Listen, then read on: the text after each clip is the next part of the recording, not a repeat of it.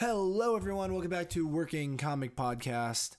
Sorry about the delay in posting yet again. I was in Seattle last week for my Socially Inept Tech Roast show, which is actually doing pretty well.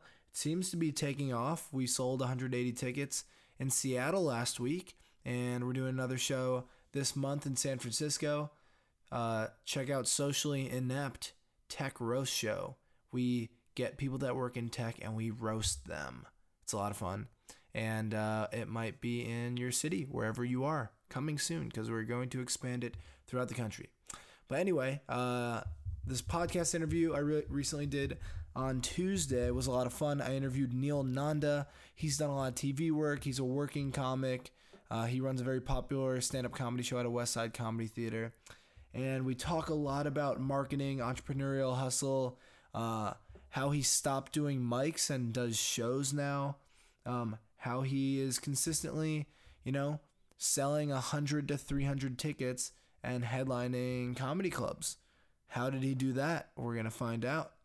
And, it's really interesting. And we also talk about how he got his first TV gig without an agent or manager yet. So this is all cool stuff. And I know you guys are going to love this one. This was a very, very informative one for me. And I really enjoyed it. And I hope you will too. Sweet. Hey guys, welcome back to Working Comic Podcast, episode 40. I'm sitting here with Neel Nanda, a headlining comic from Atlanta, Georgia. He's performed on Jimmy Kimmel Live, Comedy Central's Adam Devine's House Party, Amazon, Hulu, Viceland, you name it. He's done a ton of stuff. And he's here today.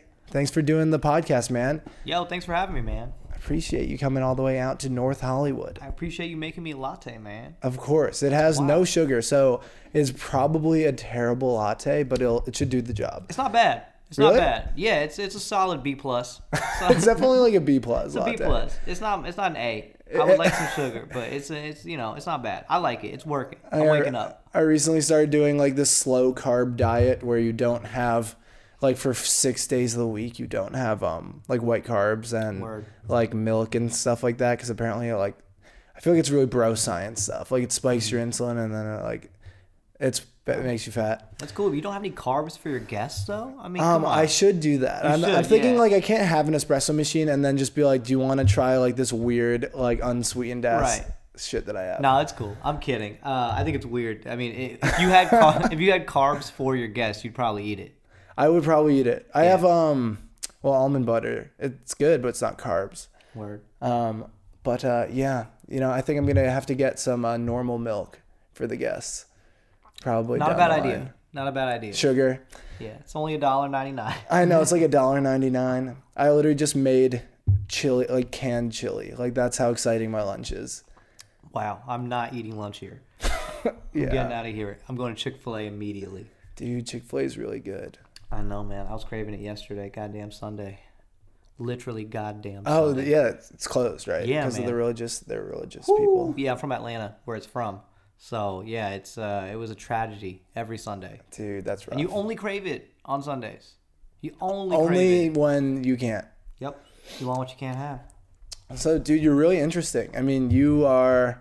To me, yes. And to all the people who you fill up by headlining these big shows we were just talking about. I think that's so cool that you're doing that. I appreciate that, man. Yeah. It's been a fun road, man, and I'm glad that I can finally do it. And dude, it's insane. It's not lost on me either. Like even this weekend was not lost on me. The fact that I did I headlined at the Madhouse not the Madhouse. I headlined the Comedy Palace in San Diego. I headlined the Madhouse a few months ago, but I headlined the Comedy Palace Saturday 2 nights ago and sold 400 seats. Wow, which was insane. It's crazy. I did Brea Improv yesterday, around between 400 and 500 seats. Sold out. Not sold. That one wasn't sold out. Comedy Palace was sold out. Oh, but Brea Improv has more than 500 seats there. I think so. It's huge. It wasn't sold out. There were definitely some empty seats. I think that venue is like 600-700 or something. It's like That's insane. It's That's where, a huge comedy club. It's ginormous. It's where like Eliza Schlesinger and like Sebastian headline and stuff when they're in Brea or when they're in the area. Yeah. Like Tom Segura, like the huge people. So I did like a Sunday night, and I can't even believe there were that many, 400 to 500 people there. I can't believe they came out. So it's not lost on me, man. This weekend was a reminder that I get to do something pretty cool. I get to talk about my dick for an hour, and people pay money to see it. That's insane. Wait, so I'm so interested in like how the process like goes for like selling out a venue like that. So like, do you have agents that are like negotiating these deals on your behalf, or are you calling them up? Like, I'm pretty much booking most of the stuff I do. My agents book like one-off gigs, colleges, corporates. Every once in a while they'll book a weekend at a club or a one-nighter at like a rock venue or something, a rock club or something. But I'm pretty much I've been doing this for almost a decade. I travel so much, meet people. I feature for a lot of comics. How old are you? I'm 29. Oh, okay. So yeah, I've you been started doing when this, you're 19. I started when I was 19 in Atlanta, and because I've just been around so much, I've met the bookers, and from traveling, it's all it's all like really. I don't know I don't know why I can't think of the word, but like, ground marketing of like meeting people, getting Instagram followers, email lists, things like that to try to sell out these venues. Like San Diego, for example, I did a cruise in San Diego. I did a thing called the Groove Cruise, which was an EDM festival cruise. And I was like, this is going to be fucking horrible. There's going to be a bunch of people on Molly at my show. It's going to be like a dude like having a seizure in the middle of my set. I thought it was going to be horrible. It ended up being amazing. They ended up being incredible crowds, and it was a 4,000 seat cruise, or not seat cruise, sorry, 4,000 person cruise. The venue that I did was around like 500 seats or something, and they really packed it out. And the cool thing about doing the cruise, I did multiple shows, and the cool thing about doing the cruise was that usually I'll do a show and then say bye to everybody and go home, but on a cruise, we're all hanging out on a ship. So for an entire 4 or 5 days, I'm hanging out with these people. I'm getting their info. We're like hanging out. So I got a bunch of like Instagram followers. I got an email list. I sold some merch to these people, and they ended up becoming loyal fans. That's so cool. And they were like, it was docked out of San Diego. So a bunch of people from San Diego come out to my shows now from the cruise. People came down from the Bay and from Los Angeles. So now in LA and in the Bay, I have a lot of people from the cruise that come out. And, also just doing shows in those cities, I when I do a venue and it packs out or it sells out, I make sure to get everyone's information, email list, things like that. So when I come back, I can sell it out again. So that's an element. There's also, I do, digital marketing in terms of like Facebook ads, Instagram ads, stuff like that. Also sells some tickets. And then just clubs also have a bit of a draw. Like right? A built-in draw, like the Brea Improv. There's probably 200 of those 500 people that were there last night. 200 of those people probably just like, let's go to a comedy club. Yeah, like they already go. Yeah, because they're patron. They have a legacy there. Exactly. Like the 400 seats I sold in San Diego on Saturday, I'm sure 250 of them were just like, let's go to the comedy club. Yeah. So it's not all me. It's not just my name and my draw. I'm not like a Hannibal Buress or somebody who like where it's like, everyone's here to see Hannibal Buress or an Ali Wong or something like that. That takes such a long time to get to and so much work. But I'm working on it is what I'm doing. It's a cool way to build the loyal fan base, literally hanging out with them and it's getting really a good start like that. And they're really cool people, man. It was such an eye-opening experience because I was like, oh, fuck, I'm going to be working with a bunch of like neon thongs and a bunch of like, bunch of like, what is this going to be? Right, a bunch of Everyone's burnout. on drugs. I thought they would be like burnt out and like passed out. But now this is your loyal fan base. They're so cool, and I'm excited because I'm trying to book another one right now. Another cruise? Another Groove Cruise. Fingers crossed. I'm literally willing to do it. I mean, I hope the dude doesn't listen to the podcast, but I'm willing to do it for like mad cheap on the absolute, like pretty much free, because it really was a great way to build a fan base. And I can sell merch, I can meet people. It's so funny how that's your demographic now. Right, just Groove Cruise. It's not just, I mean, it's not just them. Yeah, of there's course. Also, I'm Indian, I have a big Indian community following, which is really cool. I really tried to stray away from that for a long time, but it's so cool how loyal my culture is. And I make so many, I was always like, oh, I don't want Indian people at my shows because half of my act is making fun of our culture, and I'm like, what if they hate it? But they get it.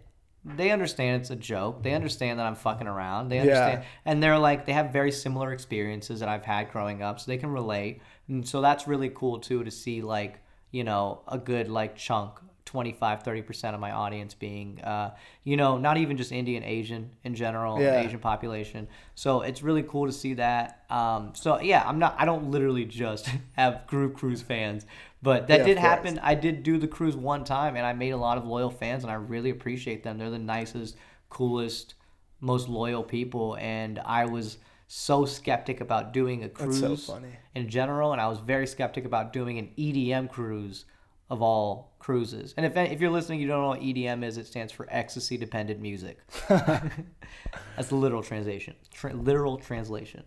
Dude, that's so cool. So do you think that the Indian fans you have are more like you? Like, I guess I'm assuming you're American Indian. Yeah. I was born here, and I think that generally I have more westernized fans. And like I said, I strayed away from it for a while. I was such a hater. And I was such a hater of the culture because I was afraid that I had done Indian-specific shows where it wasn't people like me. There were like people who like just got here, like like just got off the plane, and I did shows for crowds like that and never really went well. The thing is, they would see me in them, or they would see me. They would be like, oh, that's like my son, or like my cousin, or my whatever. So when I would get like really dirty, especially the older Indian crowds would be like, oh, hi, which is like, that's like, oh my God in Hindi. And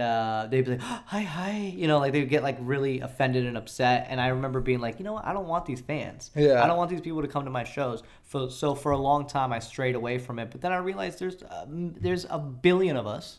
We won't stop. And there's fucking. A demographic that speaks to you. Like, yes, you exactly. Speak to, that relates to me. And there's a demographic of people that are like me. I mean, I grew up with a lot of kids that were like me in the South. I meet a lot of people that are like me all around the country. When I travel, when I go to Denver or Portland or Atlanta or Chicago or wherever, I run into people who I'm like, oh yeah, you're just like me, and you think like me, and you understand my sense of humor and my sensibilities, and you relate to my background and my stories. Yeah. So, that's the fan you want. Yeah, that's the fan I want. And honestly, the fans I want are anybody who enjoys my comedy, anybody who laughs. I don't care who. It's like that Backstreet Boys song, It doesn't matter who you are, what you did, where you're from, as long as you love me. That's beautiful. Which it is beautiful, but also like, hey, Backstreet Boys, what if that dude's a pedophile? What if that dude, you should care. You should care what they did, okay? That's all I'm saying. But yeah, I always think about that Backstreet Boys song. I don't know why I always think about the Backstreet Boys. First concert, by the way, that I ever went to. 4th grade. Yeah, Nick Carter's birthday, too. It was pretty tight. Hey, by the way, I accidentally said American Indian. I realized I meant Indian American. I think what you meant. Do you identify as Indian American? No, I'm just Indian. I'm from my family's from India. Oh, so you're actually from India? My family's from India. I was born in Atlanta. I would consider myself, Indian culturally, and just American by being born here. By being born in Atlanta, and my family's from India. And I'm not like Native American Indian. Yeah, that's not what I meant. I just spoke too fast. Oh, no worries. And I think what you meant was that I'm more westernized. That like my culture, because I'm sure. Have you seen my comedy? Have you watched it at all? I've seen some of it. Okay, cool. Yeah. I didn't know. I didn't want to like get into it. But like you've heard my comedy. It's not like Indian specific or anything. It is westernized, and I did grow up here, so I was embedded in the culture here. And I grew up in Atlanta, so I was embedded in that culture. I talk a lot about hip hop and stuff like that. But yeah, I think, when looking for a fan base, I'm not even really looking for anything specific. I just, it doesn't matter who you are, where you're from, what you did. Unless you're a pedophile. I don't want you to be my fan. Specifically. Yeah, specifically. There's a murderer. There's a few other things you can't do. But as long as you love me. That is cool. I was actually reading this marketing book that talks about, it's more for like, I guess, business or products or whatever. Mm-hmm. But it's like, one element is how it's like fine to make something that's not for someone. That's not for a specific That's person. Like universal? Like if you make a product and you're like an entire, like multiple groups of people would be like, we don't have any use for this. We don't like it. But then it appeals to one specific like niche. Yeah. Then that's your fan. That's your audience. I respect that. I respect comedians who have niche audiences. I love that. I love comedians who are like, for example, and man, I've been talking about this dude to so many people, but I'm a big fan of this guy, Andrew Scholes, who's a comic out of New York. I've known him since I was like 19, 20. One of the nicest guys. I got to feature for him recently in Portland. But his stuff is very, what he calls flagrant. It's like toes the line of offensive. And so, like Bill Burr kind of stuff? A little more offensive. Even more? Even more offensive, I would say. And his stuff, like really sometimes, I don't know if comedy, I don't want to get into the discussion of where it crosses a line and stuff. But some would say he crosses a line. Some would say he toes the line. Some would say, yeah, whatever, it's comedy. But he's one of those guys who he really built from the ground up an audience who loves and respects that. And he really went hard into that demographic. So now his fans are the greatest crowds to perform for because they're there because they don't give a fuck. They're there because it's like, say whatever the fuck you want. If it's funny, I don't care what you're talking about. So I respect when somebody can do that. I personally, I don't have much of a niche. I wish I did. I think that'd be really cool to get a niche audience or a niche crowd. But I have a basic demo, 25 to like 35, 25 to 40, or, even like 20. I could even go like 18 to 35 or 40 or whatever. And I appeal to a lot of immigrant, second generation. And I have like a general audience, but I try to be universal and make everybody laugh. I've been traveling a little bit of the world lately. I did Mexico and Canada. Oh, wow. I'm going to the UK this summer, and I'll be going to India, Singapore, China in the fall. So I'm trying to figure out what's universal as well. I had a lot of fun performing in Mexico and Canada, and when I did, I realized about 90-ish% of my material was universal. There were a couple things where I'd be like, Utah, and they'd be like, what's Utah? Or I'd be like, I'd say something, the Constitution. They're like, what's the Constitution? We don't have the Constitution in Mexico. What are you talking about? So I realized like 10% of my stuff I had to throw out, but I had a good time learning what was universal, and I'm like, you know what? That's what I want to appeal to. I want to be That's interesting. I want to be like someone like, Russell Peters or Kevin Hart, who can go to the UK and Australia and whatever and tell stories and stuff and be universal. That's really interesting. The reason I brought up the unique type of customer or whatever is because it's kind of sounds like, you're both kind of general, but it does sound like you do have a bit of a specific audience with the, like, I feel like second generation westernized like Indian is like, or immigrants in general. I appeal to a lot of like, I relate to a lot of Asian Americans in terms of like even Middle Eastern as well. People from like Saudi Arabia, like Iran. Similarly conservative. I get parents kind cultures, of cultures. Yes, and I get a lot of like people will be like, showing you love from like Iran, or like, hey man, showing you love from like South Korea and stuff. So like I get a lot of like, I'll just get like random messages sometimes like, hey man, I'm in Bangalore and I really like your stuff, or hey man, I'm in Saudi Arabia. Like there's one, I'm trying to remember the country, but there's a dude who like sends me videos all the time, and I message him back like thank you and stuff, and like, hey, thanks for sharing it and stuff. And I can't remember what, it was an interesting country, and I was like, oh, I got fans out here, like that's so cool. It was like, I think it was like, I don't remember, it was like you saw your videos online, I guess. Yeah, that's the really cool thing about the time we live in right now, is that we can spread shit through the internet. And man, I don't want to make this whole podcast about this dude, but this Andrew Schulz dude that I'm a big fan of, really changed the game in terms of I feel like he combined, you know what, maybe I won't talk about it because I don't want to let the secret out, but he basically combined being a YouTuber. I guess the secret's out because he has 45 million views on YouTube. Yeah. So people know who he is. But he basically combined being a YouTuber with a stand-up comedian, and it made him go from selling 100 to 200 seats in every city, which is where I'm at. I'm like selling like 200 to 400 seats in every city, which is a low number, compared to like Sebastian or Eliza or Tom Segura or all these people who are selling out thousands and thousands of seats. I'm like struggling to sell out 400, 500 seat spots, Still big. No, I mean it's a start. In the grand scheme of being things, a very powerful comedian, I don't know, right? Like a really well known. Exactly. So he was doing like 100 to 300 seat venues and barely selling them out, kind of like where I'm at. He used YouTube as a platform, and now he's selling out 1,500 seats in every city. What kind of videos does he do? Stand up. So he did a thing called. And again, I'm gonna try to keep this brief because I'm not trying to let the secret out. Was it dry bar comedy? No. He did a thing where he did 52 weeks of stand-up, where every week he dropped like 1 to 2 minute clips. And based on the YouTube algorithm, if you consistently drop a clip a week, YouTube starts pushing it. And and it becomes a playlist as well. So when he had obviously I'm not him. I can't explain this to you as well as he could. I just worked with him and talked to him about it.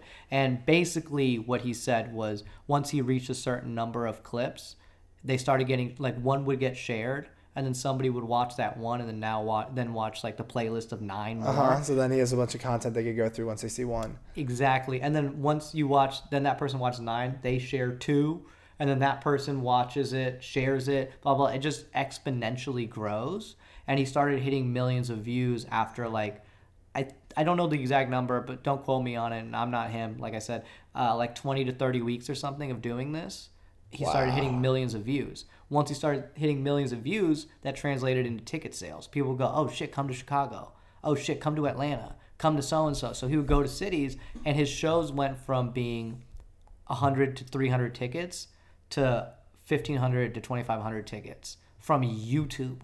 Not from Netflix, not from Hulu, not from Amazon, not from Comedy Central, not from BET, not from any networks, which is why I really respect this guy, because he took the industry into his own hands. Are you trying to do this too?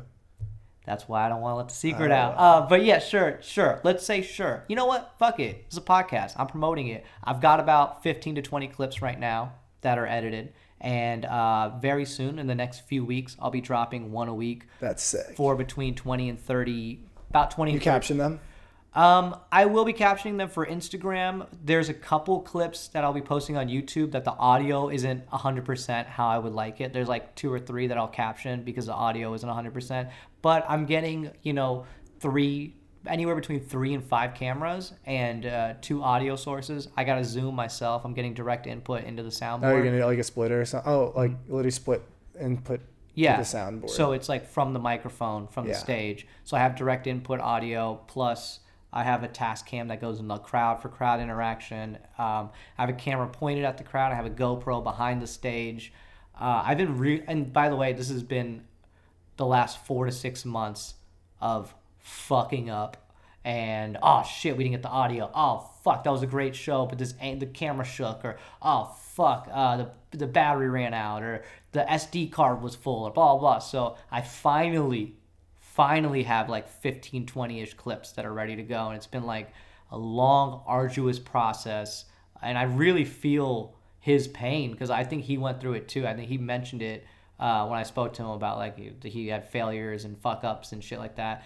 But yeah, I'm about to start dropping some clips as well. And it's all material that I don't want to do anymore. I've been doing an hour that I don't really like. I've been doing an hour for like past 2 to 3 years. So instead of releasing it as an hour, you'll just drop it in clips. Dude, that's really cool. Give it to the people, because you know what? It could get lost in Netflix. It can get lost on Hulu, Amazon. It can get lost on Comedy I love this Central. idea. But you know what? YouTube is forever. Even if people don't watch it, even if people are like, whatever, this Neel Nanda guy.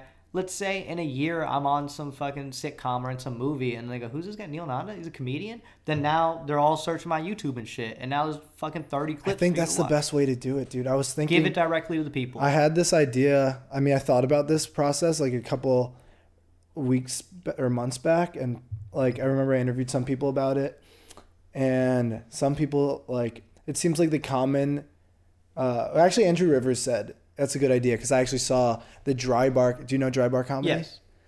That's a perfect example of Comedy people blowing Juice up. does it. Dry Bar Comedy does Laugh it. Factory puts clips. Like, Dude, there's no reason you can't put your own stand-up up with the technology we have. I gained like 1,500 followers from a Laugh Factory clip. Could you imagine if I was like, no, don't put it up? You know what it is? Comedians are so afraid of burning material. They're so afraid if they put it online that they can't go into a show and do it anymore. It's over. That Laugh Factory clip that they put up on their Instagram got 1.9 million views, right? No one saw it still, relatively. If you go to a show where the odds someone saw it. The odds are very low, because that 1.9 million views, 1.2 million of them are between the age of 13 and 19. So they can't even go. They can't even get in. So the whatever 100,000 or whatever that did see it, first of all, it's a minute clip. Okay? It's a minute. If I do a show with 500 people, and even if 300 people have seen that minute, they'll still laugh. Yeah, it doesn't matter at all. It doesn't matter. A 1 minute clip isn't, I burned a minute. Oh, no. I will say this. Now that I'm touring a little more and traveling a little more, I have to burn my Kimmel. I have to burn some of my Comedy Central stuff but again, those are both 5-minute sets. So it's like, I can burn like 10 minutes, whatever. Not a big deal. By burning, you mean reuse? Burning meaning I can't use it anymore. Because if when I do it on tour, I can tell the audience, or not 100%, but I can tell even if 40% or 50% have heard it, I can tell. Now I can tell them, like, you guys have heard this joke. So I have had to get rid of that, which is not a big deal. It's 10 minutes. Yeah. I can write another 10 minutes.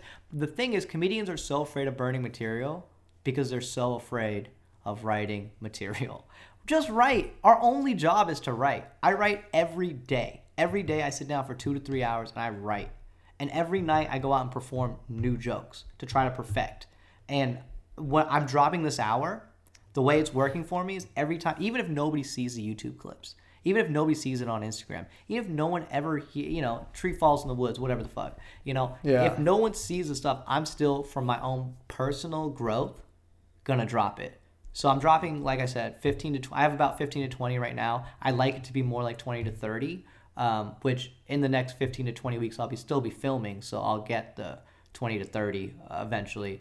So every week that I drop a clip, done. I'm not saying it on stage anymore. That's it. Really? It's online. Listen, I have an hour that I don't like doing that I've been doing for 3 years. I'm just tired of it. About 2 to 3 years I've been doing this hour, and I'm tired of it. I've said it over and over and over again for 3 years. It's time for me to move on. And I have a new 30 to 45 minutes that I'm working into a new hour that I'm not dropping. I got 30 to 45 minutes now. In the next 2-3 months, that'll be close to an hour. And I'm not dropping that. It's time for people to see my stuff and go, whoa, that shit's funny. I want to go see him live, and then come see me live. And now it's a brand new hour they haven't seen. And they go, oh shit, this guy has got, oh damn. But that'll just be that won't be for the internet. That'll be I want to use the internet as a platform to get people interested in watching that other hour. So if that next hour, I'd like to be a special, Yeah. But this first hour, I'd like to drop. Dude, that's so cool. I had some real life experience with that, because I posted a clip from one of my old shows, and it really resonates to college age kids. Right. And it got like 500,000 views. That's amazing. On Facebook. And then I got a couple hundred followers just from that. That's amazing, dude. And I'm really, now that I'm doing this tech roast show, I'm thinking maybe I'll just take some of my tech jokes and like start dropping them. Drop whatever you got, man. Also, here's another thing that I think is fun and interesting. you know what people love on the internet? They love like heckler shit, and they love like dealing with hecklers. Dealing with hecklers, and not only just dealing with hecklers, but just crowd work in general. Like, you know, somebody says something weird and you go, what? And then you just like go into it or whatever. And that is not burning material. Because that you're just doing improv. That just happened one time. That one person said something weird and you went, what? And then you like talked to him, had a conversation, and people on the internet love that shit. So I have, out of this like 20 clips, I have like 3 or 4 of just like me dealing with the crowd. And that is awesome because I'm not burning material. Now I'm just like, oh, cool. Here's extra stuff. It's like bonus. It's like a bonus. They're like bonus clips. So it's like, I think if you tape everything, I tape about 90%. Videotape? Yeah, I videotape about 90%. I mean, of course, I still do. I still do bar shows where there's like 12 people, and I still do like shows in like coffee shops where there's like 15, 20 people, or like shows at weird or like in a basement with like 35 people that are drunk or whatever. And I'm not taping those sets. You know, I don't need that. I'll record the audio and listen to it if I have to, and that's where I'm working on a lot of my material. But anytime I do a show that's good, so like about, I wouldn't say 90%. I'd say 75%. I'd say 3 of every 4 shows I do is good enough to tape. And so yeah, I'm taping about 75% of my stuff, and I'm getting little gems everywhere I go. You know, a little bit of crowd work gem here, a little bit of riffing gem here. Oh, I wrote a new joke on stage. Wow, I can watch that back and figure it out. Not only that, I can watch myself fail too. If I have a bad show, or when I have a bad show, sorry, not if, when I have bad shows, when I have shows where I'm bombing or not doing well, I can watch and see what happened. Was I nervous? Was the wording off? Was my timing off? Was I doing things like nervous tics? Was my hand in a weird place? And watching yourself over and over again, you learn what you hate about yourself, and you learn to go, okay, I gotta stop doing that. Yeah. I used to and a lot, and then it got cut down to about, you know, over time of watching myself do it over and over again, it slowly started getting cut out of my set, and I was doing it less and less and less until now I do it this morning I watched 2 hours of mine because I love myself. No, it's painful. It's a painful process watching yourself, but I think you have to do. It's like a basketball team watching themselves practice, or like a football team watching their. You have to go back. You got to go back and watch the footage and see everything and see what you're doing. So I watched 2 hours of mine. I watched an hour last night and an hour this morning, and in the hour last night and this morning, probably 10% ums and uhs. You know, which is it used to be 80%. You know, it used to be an and in every bit, and now it's like, okay, I can excuse it. That was a new bit. I was figuring out the wording. I said whatever, but I'm not so annoyed watching myself because I've corrected so many of the mistakes. So I was able to watch the 2 hours without cringing as hard as I usually do, because I've corrected so many of the mistakes after watching. I have over 100 shows footage on a hard drive. Over 100 shows footage. So I've watched myself over 100 times at this point. Wow. So after sorry, I got a phone call. I don't need to grab it. But after watching footage of show number 53, it started to get better. You know, it started to get the mistakes and the tics and the problems started to correct fade it. Otherwise, away. you're just gonna make the same mistakes. Exactly. Which brings me to comedians are insane. Oh yeah, very insane. We're insane because it's so funny. The Albert Einstein's definition of insanity was doing the same thing over and over again and expecting different results. You know what's crazy about comedy is we do the same thing over and over again, and we get different results. And we expect it because we have to expect it. I go do a show. I'll do, a week in New York where I'll do like 3 or 4 shows a night. And the first 2 shows, I do the exact same bit, murders. The second 2 shows, it goes okay at one, bombs at the other. I'm like, what?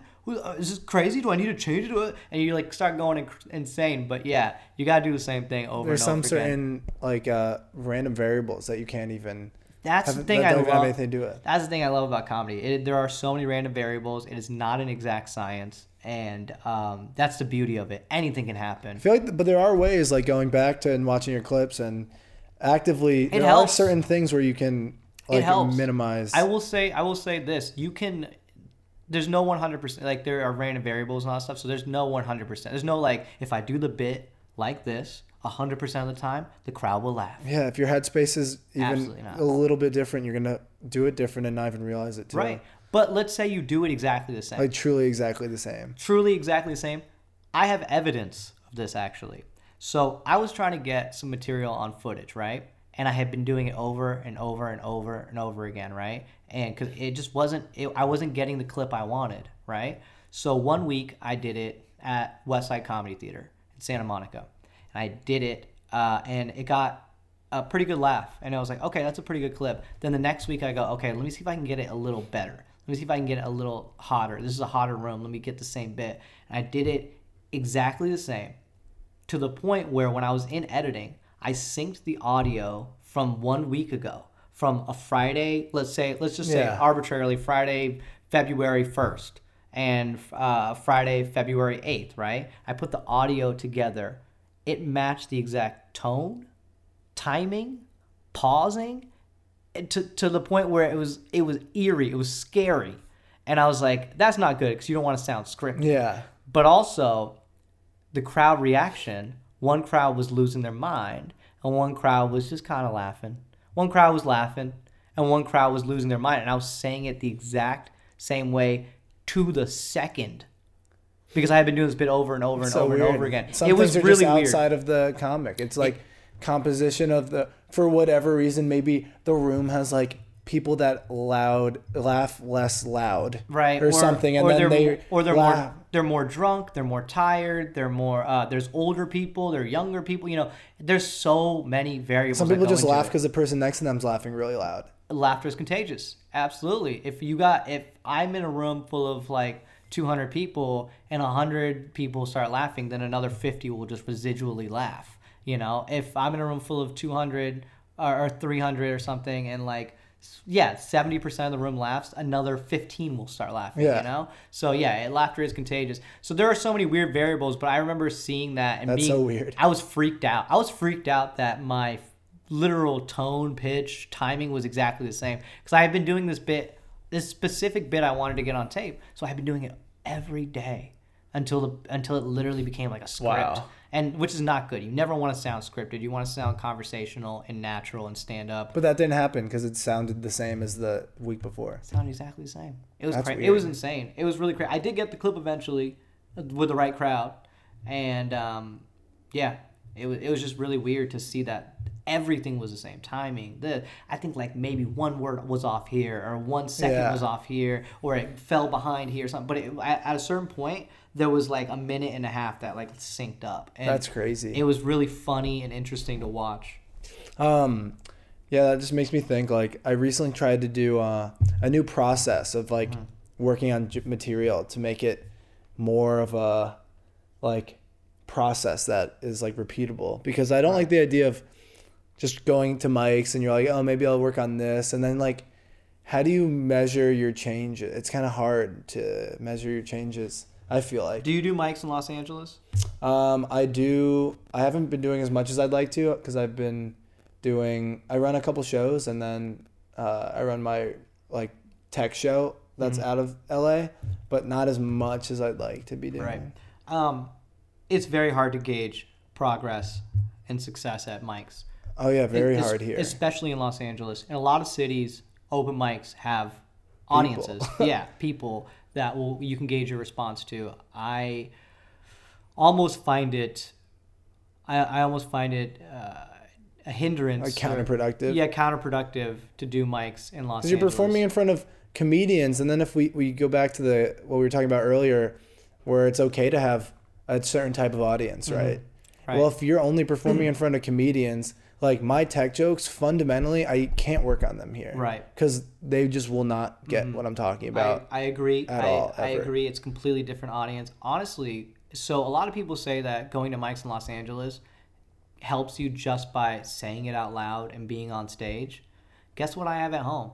I have a PA system. Oh. I have a mirror. I have a shower. I do my bits out in the shower. I don't do it in front of the mirror. I think that's why I don't like looking at myself. I know. I haven't really done it that way. So I do it in the shower, and I have a PA system. So sometimes, like when no one's home, like Literally, well, that's the same as an LA mic. Exactly. You might as well just talk into a PA by yourself. right, you can hear what you sound like. It's just literally feeling like you're doing stand-up. Exactly. Is that what the value of going to a mic? That's what a lot of people, because I used to complain when I was doing mics, when I was doing open mics in Los Angeles. I used to complain, oh, this is counterproductive. I'm not getting anything out of it. And then people would say, hey, man, it's just about, you're going on stage and you're talking it out. And you're figuring out the timing and the beats and the blah, blah. But literally, you could do that with just a by PA. talking. And so I bought a PA to do shows and stuff. So sometimes I'll literally, I had a show, and this is going to be a brag. I'm sorry.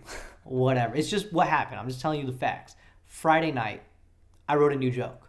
And it's in a very act outy, and I needed the sound to be correct. I'm a big person. I love manipulating sound on stage, whether it's like beatboxing, whether it's mic tricks and me hitting the mic or whatever I got to do. So this bit had a lot of sound. So I said, okay, I got my PA. I'm going to go downstairs and I'm going to just like talk it out by myself. And I'm going to figure out the timing of the sound, right? So I didn't go to an open mic. I went downstairs at my place where I have a PA, and I just, for half an hour, talked out this bit. And strangely enough, made myself laugh, which was weird. That was a weird moment where I was like riffing to myself, and I go, oh, that's funny, and I wrote it down, and I laughed. And then that night, I had 2 shows. Friday night, I had 2 shows. I tried out the bit, both times, killed. Wow. And I was like, holy shit. I figured out the timing. I figured out the noises. I figured out everything. That was the first time you tried it? First time I tried it out. Whenever I tried a new bit, because it was a long bit, it was probably a 2-minute bit or so, I did forget a couple lines in the first show, but the bit still killed. I went to the second show, and I go, oh yeah, I forgot these lines. Now when I get to the second show, I'll do those lines. Did the lines, killed even harder. And I was like, holy shit. I don't need to go to an open mic. I can go to my fucking basement. Why would I go to an open mic? If you're, and anybody listening, if you're in a city like Atlanta, Portland, Chicago, where you can go to an open mic and there are people there, not comedians, people there, it is very beneficial for you to go to that open mic. It is very beneficial for you to be in front of an audience. But if you're in Los Angeles or New York and you're paying $5, buying a drink, whatever, to perform in front of 20 to 30 comedians who hate your guts and are just waiting to get on stage, it's pretty much counterproductive. Pretty much. You need people. You need real people. You need real that's people. What the job is. I hate calling people real people, because comedians are real people too. Yeah. We're human beings. But it doesn't simulate a real audience. It doesn't simulate a real audience, and it's basically a waste of your time. It's basically counterproductive. You might as well just talk into a PA. But I'm not advocating. I'm not saying that all open mics are horrible and you should never go to an West open mic. Sides is good if you get up. Yeah, there are good mics. Improv Space is pretty good. Improv Space. I like Improv Space. There's college students there tonight. usually. There are people that are there to laugh. But I think trying out your jokes solely in front of comedians is a huge hindrance to your. It's a disservice. You'll get good at doing jokes in front of comedians. Yeah, but when are you going to go on the road? You're going to go on the like- road and try and sell tickets to comedians? You're going to do an all comedy? Good for confidence boosting. Yeah, good. Maybe that's it. And you can meet a lot of people. It's a good way to meet Network, if you're networking. meet a lot of people. There are benefits. I'm not saying like there are absolutely no benefits, but it's. But in terms of perfecting your material that you're going to use in front of non-comedians, maybe not the best. Maybe not the best use of your place. time. And I mean that's why I've completely stopped going to mics in Los Angeles. I stopped going to. I was telling you right before the podcast. Yeah. I didn't get into it too much, but I stopped going to mics in October of 2015 because I started booking 30 shows a month, and this is something I don't really talk. Like getting booked on. Getting booked not on. Like producing. Not producing, but getting booked on, meaning I was reaching out to a lot of bookers. Mm-hmm. I was, traveling a little bit, and I was whatever. So in October of 2015, I had booked Adam Devine's house party on Comedy Central. And when I did that, what I did was I was filming it in December of 2015. So in October, I started hitting up every booker I knew in Los Angeles. At the Improv, at the Factory, at the West Side, every bar show, every Nerd Melt and blah, blah, blah. All these shows that were around back then, that some of which exist now, some of which don't. I hit up every hot tub and blah, blah, blah, just everybody. And I said, hey, guys, I'm filming a set for Adam Devine's house party. I really want to get ready. Could I please do your show and run my 7 to 10 minute? It was a 10 to 12 minute set on the show. But I was like, could I run like at least 7 to 10 minutes or something? And people were really nice. And they said, yeah, of course, man, come by. So in the month of October, I booked 34 shows or something like that. And I looked at my calendar and I go, yo, if I'm doing 34 shows, I don't need to go to an open mic. Why the fuck am I going to an open mic? I'm doing a show a night. I'm doing 10 to, anywhere between 10 and 15 minutes a night. Why do I need to waste 3 minutes or 4 minutes at an open mic and spend money and drive across town and waste gas and blah? So I was like, let me see if I can keep the streak up. Let me see if I can do 30 or more shows a month. So I forced myself to hit up every booker I knew. I forced myself to flex my credits. Were you worried about like using up your ability to reach out to people in a way? I feel like that's like a fear people might have. Sure. But the way I remedied that was traveling. I started traveling. Asked people to open for them. Hey, Andrew, can I open for you? Al Jackson, can I open for Dan Cummins? Can I open for you? Then I would get a weekend of shows where I'm doing feature spots, where I'm doing 20s. And that takes up, if I do one weekend a month, 6 to 8 shows crossed off the list in one weekend. Boom. And then I'm in a random city. Let's say I go, hey, and for example, feature for Andrew Schultz. Andrew, can I feature for you in Portland? Sure, man, come by. Go to Portland, do the 6 shows with the dude. Then I stay an extra 5 days. I do every show in Portland that I can, every bar show, every club show, everything I can. I just added another 10 shows. Now I've done 18 shows in about a week and a half, right? It's crazy. I come back to LA, I only got to do 12 shows. Make that 30. So between October 2015 and October 2018, for 3 years straight, I hit a streak of between 30 and 100 shows. There was one month where I did 89, and that was crazy, and I don't recommend it. But there were three a night? 31 days, 3 to 4 a night. New York City. Only city where you can do it. Only city in the world where you can do it. I tried to do 100. I was like, I'm going to New York. It was like 2016, I think. And I was like, it was March of 2016, I believe. I can look at like 3 years ago? Yeah, 3 years ago. 3 years ago to this month. I went to New York City and I told everybody, I was like, I'm going to fucking do 100 shows. I'm going to fucking... And I booked 90 some shows. A lot of shitty shows. I'd say 40 of them were counterproductive, And then, New York has so many venues and spots. And clubs the shows are like mics sometimes. Yeah, some a of lot them. of times. Yeah, that's why I said like 40 of them were, 40 out of that 89 were counterproductive bullshit shows. Here's a drink ticket and, whatever.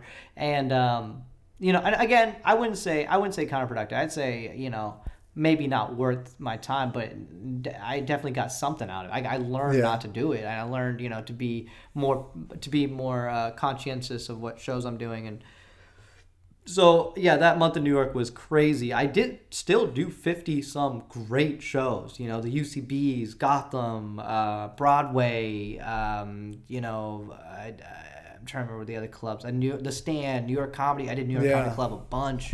I love New York Comedy Club. It was awesome. Knitting Factory. I did all the cool shows that month too. I did, the Knit and what was that one? The Night Train, the one with Wyatt Cenac and David Cross hosted. And so many shows. That's unreal. It was crazy. I got a clip of David Cross introducing me and blah, blah, blah. But my point is between October in 2015 and October of 2018, that 3-year span, I hit more than 30 shows a month. I believe there was one month where I had the flu, and I still hit like 26 or 27 that month. But I was like, I had the flu for a week. I'm gonna count it. I'm like, whatever. But after that, I learned. So for that span, I stopped open micing. There were months where I hit 89 that month in March. There were months where I hit 55. There were months where I hit 62. There were months where I hit 31. So you keep track of all this? What do you have, like a spreadsheet? I have a spreadsheet, yeah. And that of every show you did? Mm-hmm, and that allows me, and the spreadsheet has every booker I hit up, has, date, time, booker, all the stuff, so that way I can hit those people up when I'm back in those cities. And I have one of LA. Of course, there's a lot of LA shows there too. A lot of the shows don't exist anymore. whatever. But yeah, it has all the information, booker, email, everything. So when I go back to those cities, like I went to Chicago and Minneapolis and blah, blah, blah, and I did 15 shows in each city, I can go back to Chicago and go, oh, wait, when was I in Chicago? I can go Control F for find Chicago, and then boom. Okay, yeah, I was here. That's these great. Days. So for 3 years I did 30 or more shows a month, and then I decided, all right, I can chill.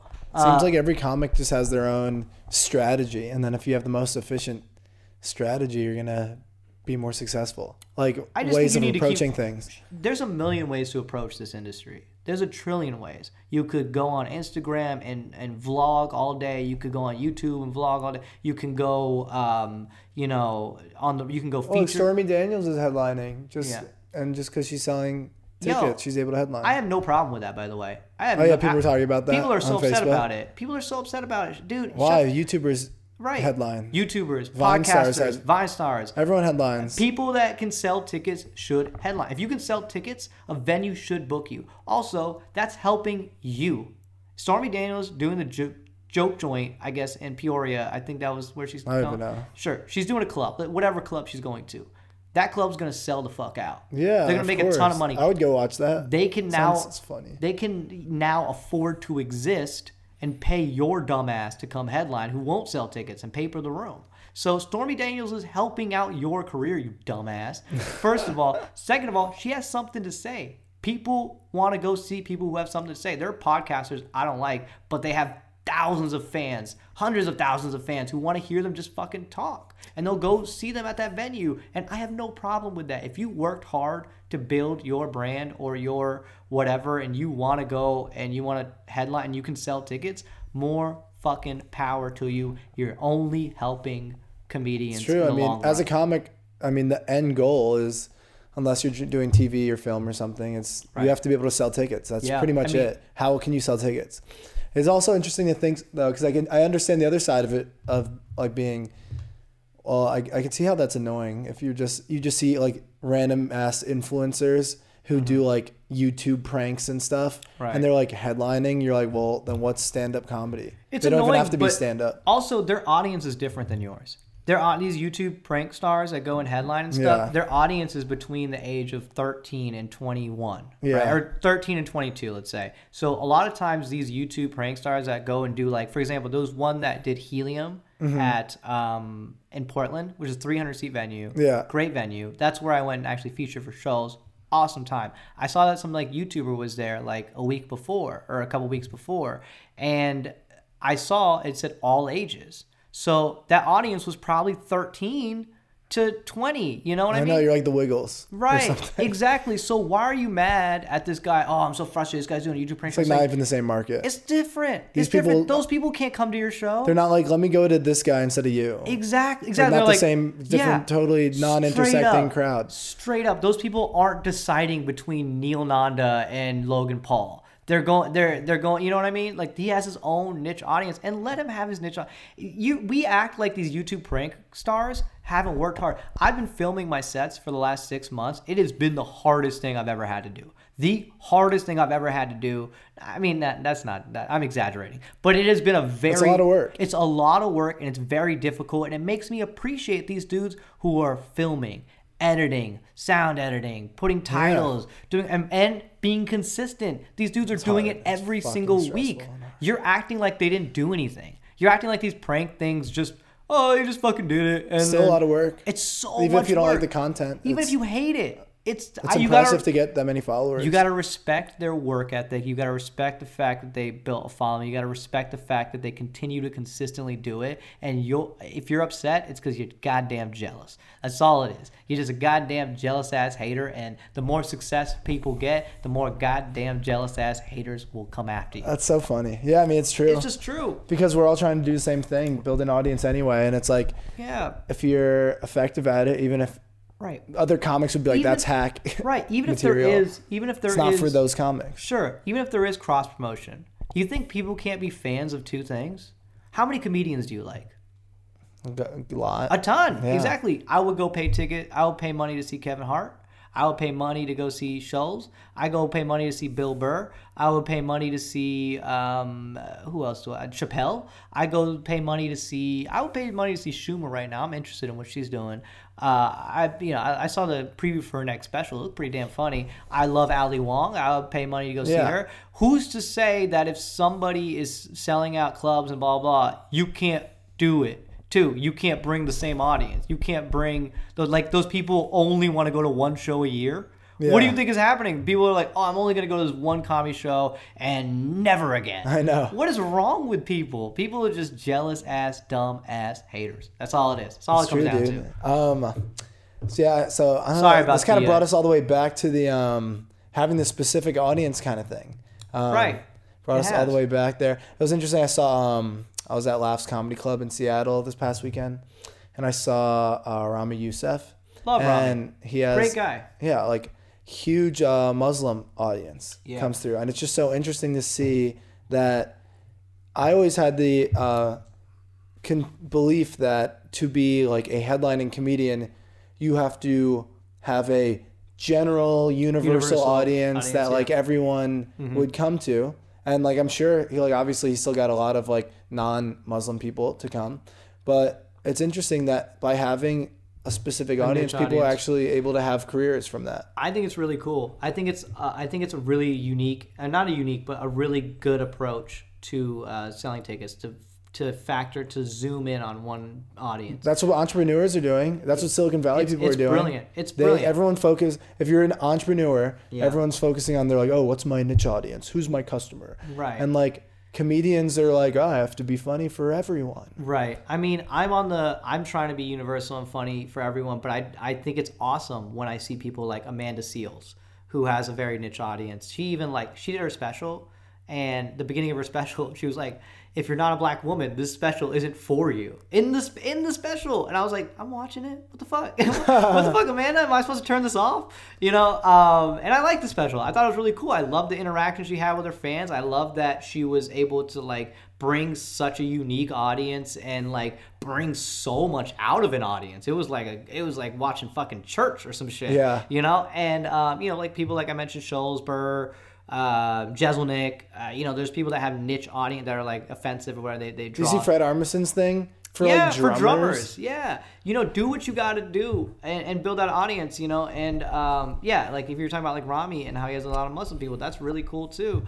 So yeah, definitely finding a niche audience is really, really powerful and really smart, and it's a really great way to do it. But you can also be universal. You can also be Russell Peters. Do you think that comedians who have niche audiences, like, usually they, like, I'm trying to understand, like, how it works. Like, if you have a niche audience, do you think it expands? Like, once you get more known in the niche, then you become more universal? I think so. I think you get more opportunities because networks and, movies and studios and stuff will see, oh, he's going to bring such and such. I'm not going to name names, but there's a specific comic that I know of that got a hosting job somewhere, and it was because the network was like, oh, they'll bring such and such audience to the show, and now they're on the show, and it's a universal show where like everyone's seeing it, and they did bring that audience to that show, but now that show also hits 5 million other people. So it's like using someone who can bring a niche audience to bring an audience that might not ordinarily watch this universal show. Let's say, for example, like to the show, like a movie like that movie Tag, for example, that had Jeremy Renner, had Ed Helms, it had whoever else, and then it also had Hannibal Buress. Mm-hmm. Hannibal Buress has a pretty niche audience of like kind of cool, nerdy people, like young, hip people that are like whatever. So I'm sure a lot of people, the movie studio was like, yeah, he'll bring like hip, young people to the movie, whatever. And I'm sure a lot of people go, oh, Hannibal's in it? I'll see it. I watched it. I like Ed Helms. Was Ed Helms in it? Yeah, Ed Helms was in it. I like Jeremy Renner. I like all those people. But then I saw Hannibal Buress. I go, that's a pretty cool cast. I heard it was a good movie. And I go, okay, yeah, cool. I'll watch it. Whatever. But Hannibal was the sell for you. Huh? Hannibal was... It added to the sell for me. It was like I might not have watched it if Hannibal wasn't in it. Yeah. I might have gone like 4 white dudes, whatever. It might be boring. So interesting to think of it this way, because this is what all the people that pull the strings are thinking. But my point is, millions of people saw it because of Jeremy Renner and Ed Helms and whoever else was Amy Adams or whoever else was in the movie. Millions of people saw it for those people, and then happened to see Hannibal Buress be really funny in it, and then they go, "Oh yeah, who's that?" So now Hannibal's more universal because he's doing this major. Not that Hannibal's not universal now that he's done 5 Netflix specials and toured the world and shit. But my point is that when you do find your niche audience, networks and places try to put you in things to bring that audience to you, and then whatever audience is already there is now seeing you and following you. So I do think there is something to finding a niche audience and then becoming more universal. That's really cool. I'm just, again, I don't know anything. I don't know shit about shit. I'm just talking, Do you have an agent and manager right now? Oh, you do. You said you have an agent for one-off things. Even if you book the things yourself, do you have to give them a cut? I do not. Okay. I book about 90% of the stuff I do, even a lot of times television or film, because I know, because just being in the game for so long, you'll know a casting director or a writer or a producer or somebody who will go, "Hey, you should audition for this," or "Hey, you should come in for this." I'll get emails from a casting director directly, and then I've booked a few things that way, and I got to keep all the cash, which was awesome. Is there an etiquette about going around your agents and managers? There's an etiquette. I always thought about you just that. let them know, and if you do book something or you whatever, you let them know, and then they can negotiate and make sure you're taking care. Because they should be there to help you. So yes. It wouldn't make sense for them to be like, "No, we have to talk to them." No, they're very cool because they want me to succeed. They want me to book my own stuff. They want me to work. They want me to make money. They want, and the more I book, the more it helps them book too. Because in their future stuff, they can reference the things you've already done. Exactly. Then they can say, "Oh, Neel did this, this, and this, and this. Let's get him in the room for this, this, this, and this." Mm-hmm. So every work begets work. It all helps. So yeah, there's no weird I'm not gonna tell my manager I'm doing this, or I'm not gonna whatever. I tell my manager everything I'm doing, whether it's I'm making $5 or $500, $5,000 or whatever. I let them know, and if honestly, a lot of times when I book something big on my own, it's me, and I tell them, I'm like, "See, I can do it. You better fucking help me. Hey, why don't you make some phone call? See, I did it myself. I bet you could get me in the room too. Yeah, so exactly. It's just more precedence for me to be like, "See, I'm working. Come on, give me some work. You want to make some money? Let's do this. So yeah, I don't know the exact numbers, but let's say I book 80%, they book 20 or 75-25 or whatever it is. I do a lot of my own bookings, even in terms of television, film, and touring, of course, and stand-up, of course. They don't book any of my shows in LA. They don't reach out to Bar Lubitsch for me. They don't reach out to the shows. Improv, or they don't reach out to they don't want my 10% of my $20. Or $2. Yeah, they don't want $2. Yeah, so I book 99% of my stand-up. They and I'm not even complaining. I'm just saying that's just how it is. That's agents make 10%. And they do 1%. Agents and managers make 10%. And they do very, very, very minimal work, which is why they make 10%. Because they don't work more than 10%. They're doing, if you do 10% off of it's an interesting model. It's if you have 20 clients, you at 10% each, then you're making double what your normal. If they're making on average the same, right? Then you end up making double your client. Sure. And the thing is, my reps, my agents, manager have a wide range of clients where it's ranges from Shawn Wayans and Trevor Noah down to me, to where it's they're making $100K a month from Trevor Noah. Oh, it's they don't have time. You're right. They're risky. You're their cryptocurrency. I'm not even you could blow up. Yeah. I'm not even their cryptocurrency. I'm their kind of their side project or something. It's kind of hey, let's see if we can pop this guy off, and make him some money in a year or two or whatever. And I'm their the work in progress kind of thing. And and then they have a steady income getting John Oliver, at this college for $20,000. And then it's maybe we get Neel Nanda here for $2,000. Mm-hmm. Or maybe we can get Neel Nanda, here for, $5,000 at this corporate or what, you know what I mean? So it's I guess I'm their cryptocurrency. And they're also a big thing about getting a manager or agent is a lot of people are a lot of people think you get a manager or agent and it's game over, I'm fucking famous. It's done. No, a lot of times a manager or agent is interested in you because you're working your ass off, because you're writing, acting, developing, doing stand-up, booking your own gigs, doing everything on your own. And they're like, this guy's really hardworking. I can push him a little bit, but his hard work is going to take him it's going to push him over the edge. So you don't get an agent and manager and stop working. Like I said, I booked 99% of my stuff, including some of my television. I booked 2 movies last year that my agents didn't put me onto. And how do you do that? One, a casting director reached out to me and said, hey, you should audition for this. And, I auditioned like 100 to 200 times last year. I booked like 4 or 5 things. So I was like, I got that email. I was like, sure, but I'm not going to get it. I ended up getting it. Amazing. 2, I knew a producer who was working on a movie, and same thing. You should audition for this. I go, I mean, this is going to be my 200th audition this year, and I've booked 3 things already, so I doubt it. Booked it. You know what I mean? So it's like, I booked 2 movies without my agents, without my manager, and it was, and I booked like an NBC, a sketch.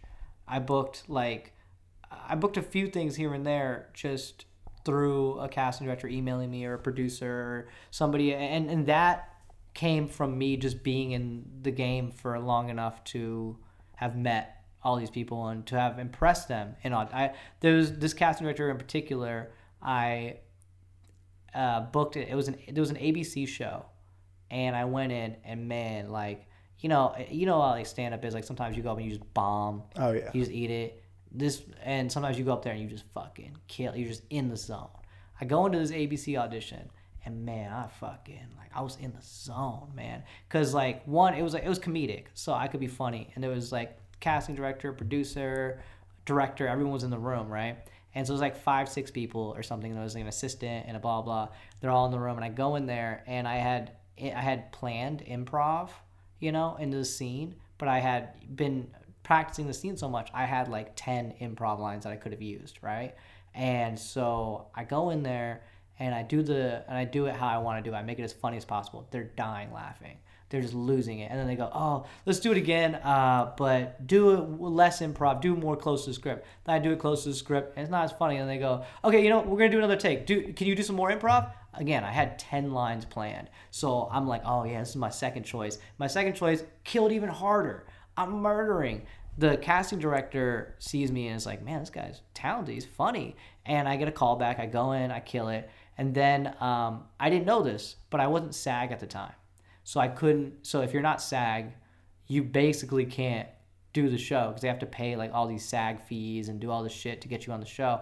And unless they really, really want you, they're not going to do that. They're not going to drop. They're going to pay me like $1,500. They're not going to drop an extra $2,000, $3,000 to pay my SAG fees. So I didn't end up booking the part. I was really upset, and the casting director was like, was like really bummed because she was like, oh fuck, I really wanted you really killed it. They wanted to give it to you, but you just weren't SAG. And I called my agent at the time. It was an agent I fired, and I was like, why did you even put me in this audition? I'm not SAG, and like I'm crushed. I was about to be on an ABC show. Like what the fuck? Like I'm so upset. And he was like, well, I thought maybe if they liked you enough, they would pay your fees, blah, whatever. And I got upset with him and blah blah. But I kept in touch with that casting director, and every month or 2, she'd email me and go, hey Neel, you want to come in for this? Cool. Neel, do you want to send her a tape for this? Cool. Do you want to do this? I booked 2 movies through this casting director. Wow. 2 movies because that's awesome. Because once a month, she saw me kill in the room, got my information, and said, this guy's talented. I'm gonna keep bringing him in until somebody bites. And eventually, 2 people bite. 2 people boat. I don't know. Bited. Bit. There we go. Boat. The fuck boat. What the fuck am I talking about? But yeah. So when I say I can book stuff without my manager and agents, it's because of stuff like that. It's because you make connections and you meet people and you keep in touch, and that's just how it works. That's so interesting. So was this a stand-up agent that got you in for these auditions, or do you have an acting agent separately? So I don't really, I have a PA, which is personal appearance, which is stand-up, which is like late night, anywhere where I'm Neel Nanda. Whether it's like panel discussion couch, stand up like late night or that's a PA, and he also does touring, public affairs. Anytime where I'm being billed as Neel Nanda, he does that. And then I have a talent agent who does all acting and television and film where I'm playing a part in something. How did you get an acting or talent agent? Was it through stand up? It was through stand up, yes. So all that agents really want to see is that you can make money. So we talked about earlier me doing Comedy Central's Adam Devine's House Party. You mentioned that earlier. I booked that without an agent or a manager. And so as soon as I booked that, a bunch of agents and managers were like, who is this guy? He got on TV without an agent or a manager. He sounds like he can make money. It sounds like a network likes him. And he's booked it. He's going to Hawaii and he's making like, we should jump on that. So when that happened, I met with agencies and managers and they were like, hey, we can, we'll get you a team. We'll get you a lit agent, someone who can help you sell scripts. We'll get you a talent agent, someone who's helping you with television and film. We'll get you a, PA, personal appearance. I actually have a funny story about Adam Devine's. Do you mind if I can do it quick? I don't know how much time we have. No, that's fine. This is interesting. No, it doesn't matter. Okay. Some go for long. I hope somebody listening thinks this is interesting. Some go for an hour and a half. I'm just being a fucking narcissist at this point. No, let's hear it. I want to hear it. So, Comedy Central Adam Devine's House Party is such a funny story to me because I basically forced myself onto the show. I assaulted the show, I guess. I have a show at the West Side Comedy Theater. Every Friday night, I used to host a show at the West Side Comedy Theater. I don't host anymore because I travel so much. So I get a person to host it for me when I'm out of town. Or I get a person to host it for me in general. So I'm hosting a show at the West Side Comedy Theater 13 or 14. I can't remember the exact year. I believe it's 13, 14, somewhere at 13 or 14. I'm hosting the show. Comedy Central emails me directly. And goes, and it's a producer from Comedy Central who I'm friends with. I really like this guy. He's probably my favorite person there. He's great. So he emails me. He goes, hey, Neel, I see that you run this show at the West Side Comedy Theater. I'm reaching out from Comedy Central because we're setting up a showcase to showcase comedians for our Comics to Watch, which is a thing where comedians, if you book it, you become one of Comedy Central's Comics to Watch. They bring you to a festival and you showcase for them, and then they look at you for their television shows. Like, oh, should he be on one of our shows? So I said, okay, cool. And he was like, yes. So what we'd like to take over your show on Friday night and showcase 10 comedians for Comics to Watch. So you would have to rebook whoever you had and cancel your show or whatever. And I go, okay, that's cool. But can I get on the showcase? Can I do a spot? And they were like, no. And I was like, okay, please. And they were like, you can host it, but you're not eligible. You won't be looked at. You're just going to host it. We'll be there and we'll see you, but you're going to get nothing out of it. So I was like, okay, that's better than nothing. So I go and I do it. Again, I'm going to be a little cocky, suck my own dick. I killed it. Knocked it out of the fucking park. I'm bringing my A material. I'm fucking beatboxing. I'm doing like just everything that I know works the best. I'm like trying to showcase for Comedy Central. Yeah. They said I wasn't eligible, but I'm but they're still seeing you. They're still seeing me. Let me knock it out of the park. Everybody at Comedy Central shakes my hand. Great job. That was awesome. I did so well, and this is no shade to anybody who was on the showcase. I did better than I think there was 10 people. I think I did better than 9 of them on the showcase. I think it made one set that was better than mine on the entire showcase. And it was sad because people couldn't follow my hosting, which is not a good sign, So, sorry, no shade again. I mean, showcases are tough. They really are, and I really knocked it the fuck out of that park that day. So, which doesn't ever happen. So, I was like, I shook everyone's hand at Comedy Central. They were so nice. And in my head, I'm like, yo, man, I'm about to get a fucking TV show. I'm about to go into comedy. They're going to call me for a meeting. I'm going to go in there, and I'm going to be like, Thursday night, 10 o'clock, the Keeping It Neel show. I'm ready. I'm fucking ready. I'm like, yo, yeah, Keeping It Neel. Yeah, let's do 10:30. Yeah, that sounds good. Yeah, that's cool. I think that'll be good. Yeah, it's kind of like the Chappelle show, but funnier. So I legit, in my head, I'm like, I'm about to be famous. I'm going to blow up. I don't hear from Comedy Central for a year. For an entire year. I don't hear anything. No meeting. No TV show, nothing. Ego deflated. Pew! Yeah, damn. A year later, Comedy Central hits me up. They go, hey, Neel, it's really great that you're still running your show at the West Side Comedy Theater. We would like to have a showcase and at your show Friday night, this date. So if you want to reschedule everybody, that'd be really cool. We'd really appreciate it. Same producer at Comedy Central. I hit him back and go, hey, man, thank you again for letting me host last year. That was awesome. And I'm happy to let you guys host it. Could I please just get a showcase spot and be eligible for a showcase this year? Very nicely. I wasn't like, give me that spot. You know what I mean? I was like, very kindly, I would really appreciate it if I could showcase 7 to 8 minutes. I would be a dream come true. You know, like you became Obama. Yeah. You know, I appreciate. And I appreciate Malia and Sasha. And so I hit him back and I go, hey, man, you know, I had a great time. And they even said in the email, they're like, hey, man, you did a great job hosting last year. We'd love to have it back at your thing. And I go, all right, man, could I please get a showcase this year? Nope. Again? 2 years? Are you serious? This is unbelievable. I'm losing my mind. And I'm like, okay, can I host it again and not be eligible? Yeah, sure. You can host it and not be eligible. So I'm like, all right, fine. It's about 7 to 10 days before the showcase. And I get a last minute, there's a club in San Francisco that hits me up. And somebody had dropped, some famous comedian had dropped. And they were like, hey, Neel, can you come up? I know it's last minute, but can you come up and headline a night here this Friday night at this club? We've already sold 300 tickets and we'll pay you such and such. I was like, I mean, you're giving me so much money. Comedy Central's not even looking at me. So I emailed Comedy Central to go, hey guys, I'm so sorry, but this club in San Francisco, a great club in San Francisco, by the way, it was Doc's Lab. And I was like, they hit me up and I'm doing, I'm doing an hour there. I'm headlining and they're paying me a lot. So I have to cancel the showcase. I hope if you need help finding a host, whatever, you know. And then they emailed me back like, whoa, you're headlining Doc's Lab? And I was like, yeah. And they're like, all right, cool, man. We'll give you a showcase next week.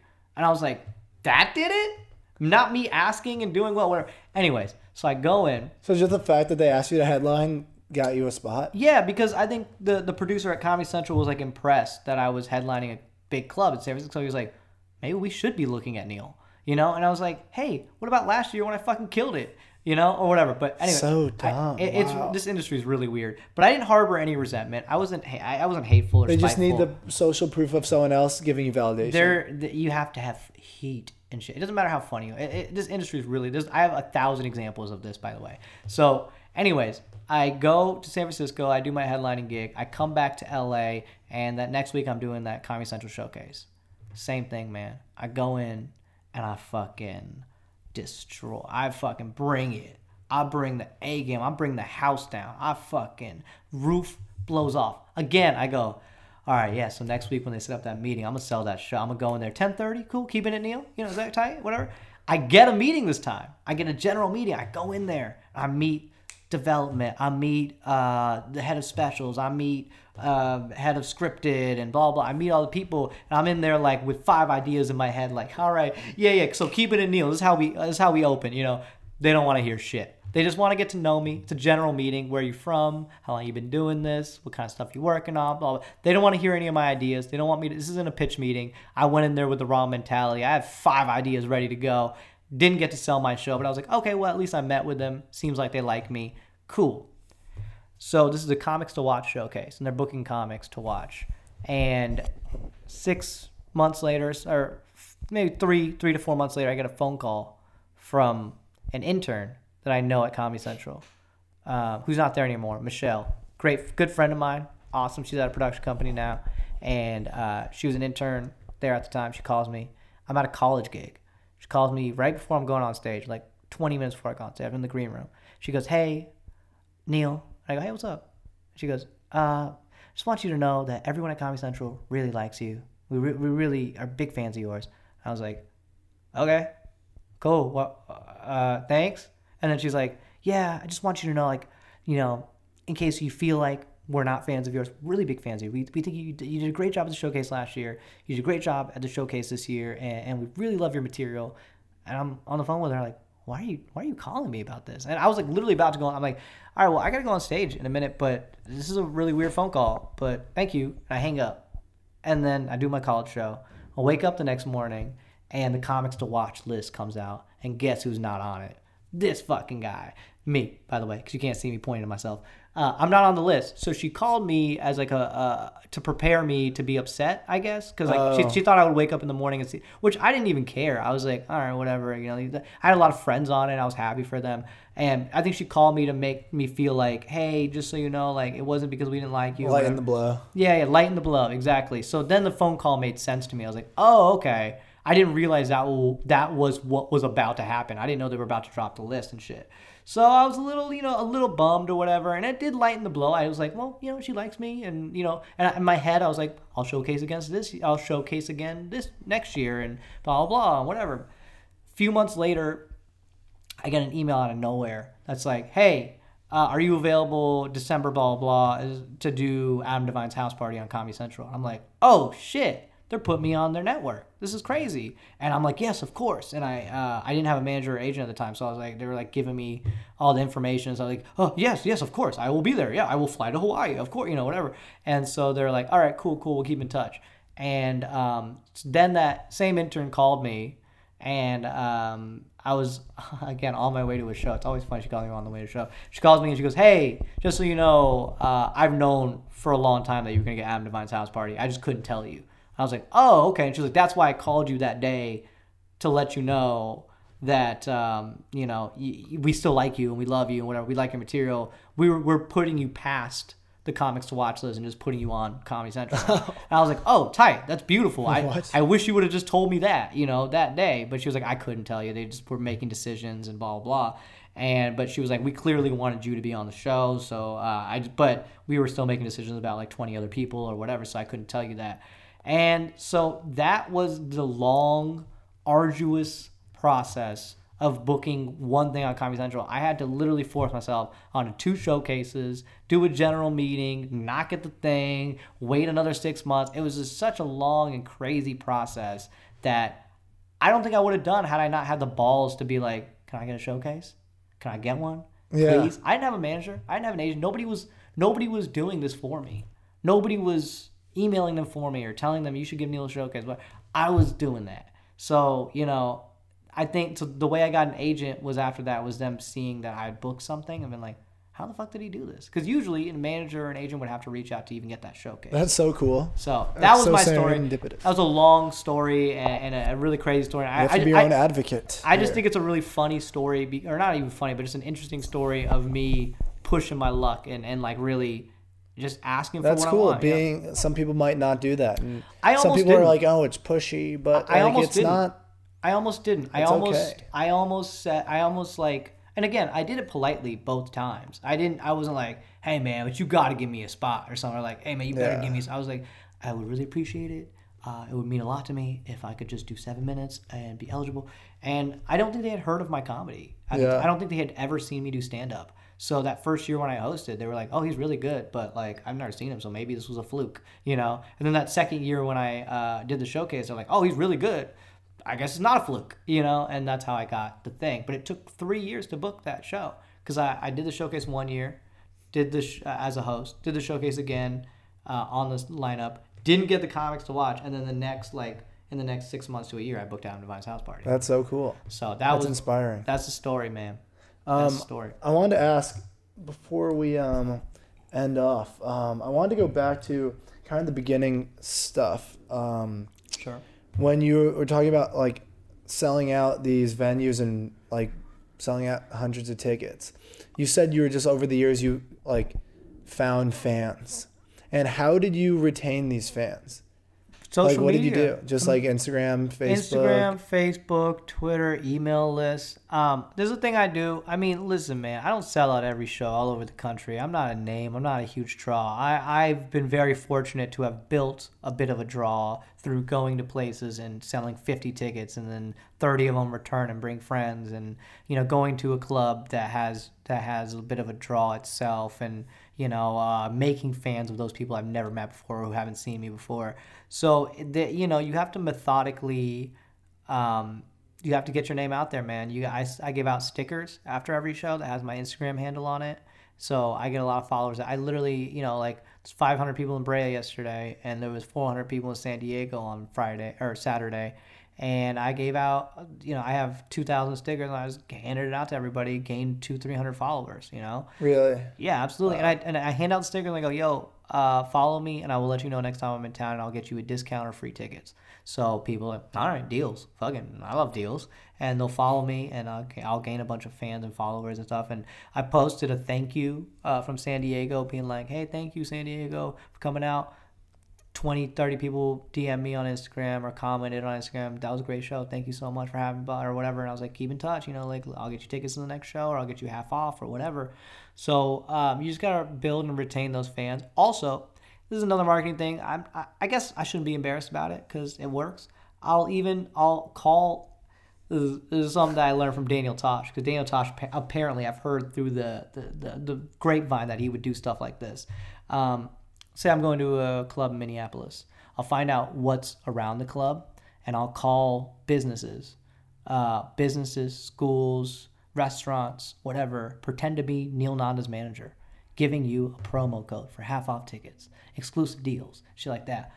I'll call 50 to 100 places, and just to fucking. And then the club's like, oh shit, we sold out. And I'm like, yeah, 'cause I called like 100 people. My manager doesn't have time to do that, but I don't have shit going on in my life. I need shit to do, so I will do shit like that too. Wow. I'll do dumb shit like that, and on top of internet marketing, promoting, building followers, fans, things like that. Do you have one medium of like social media or like email list or whatever that's the most successful for you? I mean, email list is really important. I'm just starting to get an email list together and really organize it, so it's been somewhat fruitful. You use MailChimp?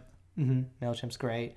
And I also, and Instagram, I would say, sells more tickets than any of my other social media, Twitter. For advertising, do you ads? I just started doing ads. I just switched over to a business account like a few months ago, and I just started doing ads. And I don't know if the ads are really contributing or helping, but I just have followers that are in cities, and I a lot of times I'll even be like, "Yo, where y'all at? What city would you like me to come to?" And then I'll get like a read of where my people are at. Like, oh, Chicago. How many followers do you have on Instagram? Not that many. Like almost about 8,000 or so. Which pretty good though. It's a good start. If they're loyal followers instead of like spammy, that's like the thing. Freaking random ass. That's the thing. I do not want, and I do not, I do not try to get fake followers. I do not want, nor do I. So the 8,000 people. Those are all people. Because you want them to be engaged, not like... I want them to be engaged. I want them to buy tickets. I want them to share my clips. And by the way, this 8,000 it's pretty recent. I have basically in the last 3 to 6 months gone from 4 to 8. Wow. Basically doubled. Do you do something differently? Posting a lot of stand-up. Which clips goes on the explore. Sometimes we'll go on the explore page. Oh, that'll do it. Sometimes, yeah, that'll do it. I don't even know how that works. I don't either. It's algorithm is what it is. It's Instagram. All of these platforms have an algorithm that fucks with you, that helps you out if you are consistent. If I drop a clip every Tuesday now, and it goes 1,200. It goes 1,800 views, 10,000 views. 17,000 views. Because it's consistent. It's consistency. One clip will go 80,000. One clip will go 330,000. Then a clip will go 2,000, 4,000. Sometimes it like almost starts over or whatever. I don't know what the algorithm is. I don't work at Instagram. I don't work at these things. But I drop a clip every Tuesday at 2 p.m. and half of them, 50% of them have gone viral. Really? 50% of them viral in the sense of like 100,000. Do you use like hashtags and stuff? No. It'll just go, it may go on the explore page. And if I have a clip, now that I have a business profile, now that I've had it for a few months, if I have a clip that I know people will like this clip is hot and it's funny and people are responding to it, I'll do a promotion with it. And I'll get like 30 to 50,000 views and like 200 to 300 followers from that. So in the past like 3 to 4 months, I've gone from 4,000 to 8,000 from just clips. And that means people are seeing my stand-up and going, oh, I'm a fan of his stand-up. Wow. In fact, when I post a picture of myself, for some reason, I lose 20, 25 followers. But if I post a stand-up clip, I gain 100 to 300 followers. you know? So, or not always 100, sometimes like 53 or 87 or whatever. But every time I post a stand-up clip, I gain a lot. Every time I post a picture, I lose a few because they go, I don't want to see your face. And I'm like, come on. You know, sometimes I'll post a picture and be like, hey, I'm in San Diego, blah, blah. And they're like, it's not why I'm following you. I'm following you for your fucking clips. So I'll lose like 20 people every time I post a thing. That's funny. But every time I post a stand-up clip, I'll gain 100 to 300 or whatever, you know, whatever the range is. 58 to 350 or something. So in the last 4 months, consistently, at first it was inconsistent. At first I was doing it like, I would do like one on Tuesday and then one the next Thursday and then one the next Friday and then one Tuesday and then one whatever. So I was doing it like every like 7 to 15 days I was dropping a clip, and I was gaining a little bit, little by little. And then I started going, let me see what happens when I do it consistently every Tuesday at 2 p.m. I did that for a couple months consistently, 100 followers, 150, 200, 300, and it's exponential growth. So when I had 4,000 followers, it was very hard to get to 5,000. When I had 5,000 followers, it was a little easier to get to 6,000. When I got 6,000, it was a little easier to get to 7,000. I'm at 7,900 or something right now. That 900 came in the last 10 days. Wow. So it's exponential growth. So once I get to 8,000, it'll be 7 to 10 days to get to 9,000. And then once you get to 10K, it just, it's exponential. That's so interesting. It's like you got to make money, or you got to have money to make money, or spend money to make money. Yeah. Same thing. Work begets work. Followers begets followers. Money begets money. So it is interesting. This is a really interesting conversation because this is like a very narcissistic. We're talking about followers and touring and stuff, but it is interesting. And I think there is so much value to it. I think a lot of people put this weird pressure on, like, oh, does it matter how many followers you have? Yeah, it does. King Bach can sell out fucking theaters all over the country because he has 1 million followers. You know what I mean? It does fucking matter. Don't lie to me and be like, oh yeah, you just work on your craft. Yeah, work on your craft too. Work on your stand-up too. You can also work on your following and your fans and your people that you're trying to reach. Because that's the entrepreneur side. That's how you're going to sell tickets. That's the business side. A lot of comedians don't have business acumen. And honestly, to be successful, you got to have both. Had the best business acumen in the game? Kevin Hart. Oh, yeah. Kevin Hart had the absolute best business acumen. Had a crew, had a team of people, building an email list, touring all over the country, papering room, doing everything. He's a company. He's a company. He's an LLC, man. He's a fucking corporation, that dude. And there's a reason why he made $100 million last year, or whatever that year. Was it 20? It was 1 year where he was fourth, number one, selling highest paid comedian. Wow. It was about $100 million. And it's like, yeah, because he has business acumen, because he did it right. That's so cool. Yeah, I'm embarrassed to talk about this a little bit, but I'm also like... Yeah, other comedians hate this. They do. But you know what? Do comedians listen to this podcast? I think so. You think so? Probably. Not a lot. I don't know. Google? Some comedians, people that are interested in getting into comedy. Mostly. Okay. Well, This is for you then. This is for them. This is for people that are interested in getting into comedy. I hope there aren't going to be a bunch of comedians who listen to this and are like, God damn it, Neil's a fucking narcissistic dickhole. But, the whole point of this podcast is like to combine the comedy and the entrepreneurship side of things. Yeah. And you know what? Like, I think it's important, and I think it's important to talk about. I think it's important to work on. And I think it's just important in general. So yeah. Well, thanks, dude. Do you have anything you want to plug? Anything coming up? I don't have too many tour dates, but I'm going to be booking a lot soon. I'll be in Seattle soon in a couple weeks, and I'll be back in San Diego at the end of April. But you know what? Just check my website, neelnanda.com. I post all my shows up there. I keep it updated. I will be on the East Coast probably May. I'll probably be in New York, Boston, Philly, that area. I'll be in Atlanta in May, my hometown. And just check my website for dates. Follow my Instagram at Neel Nanda. I post all my dates and clips there. I'll be posting a ton of YouTube stuff. Neel Nanda again on everything, cross-platform at Neel Nanda on YouTube, Facebook, Twitter, and Instagram. Follow me wherever. I'll be posting all my clips everywhere, and I'll be posting all my dates everywhere. Nice. So check it out. Cool. Well, thanks, man. Yeah, thanks for having me. Hey guys, thanks so much for tuning into Working Comic Podcast.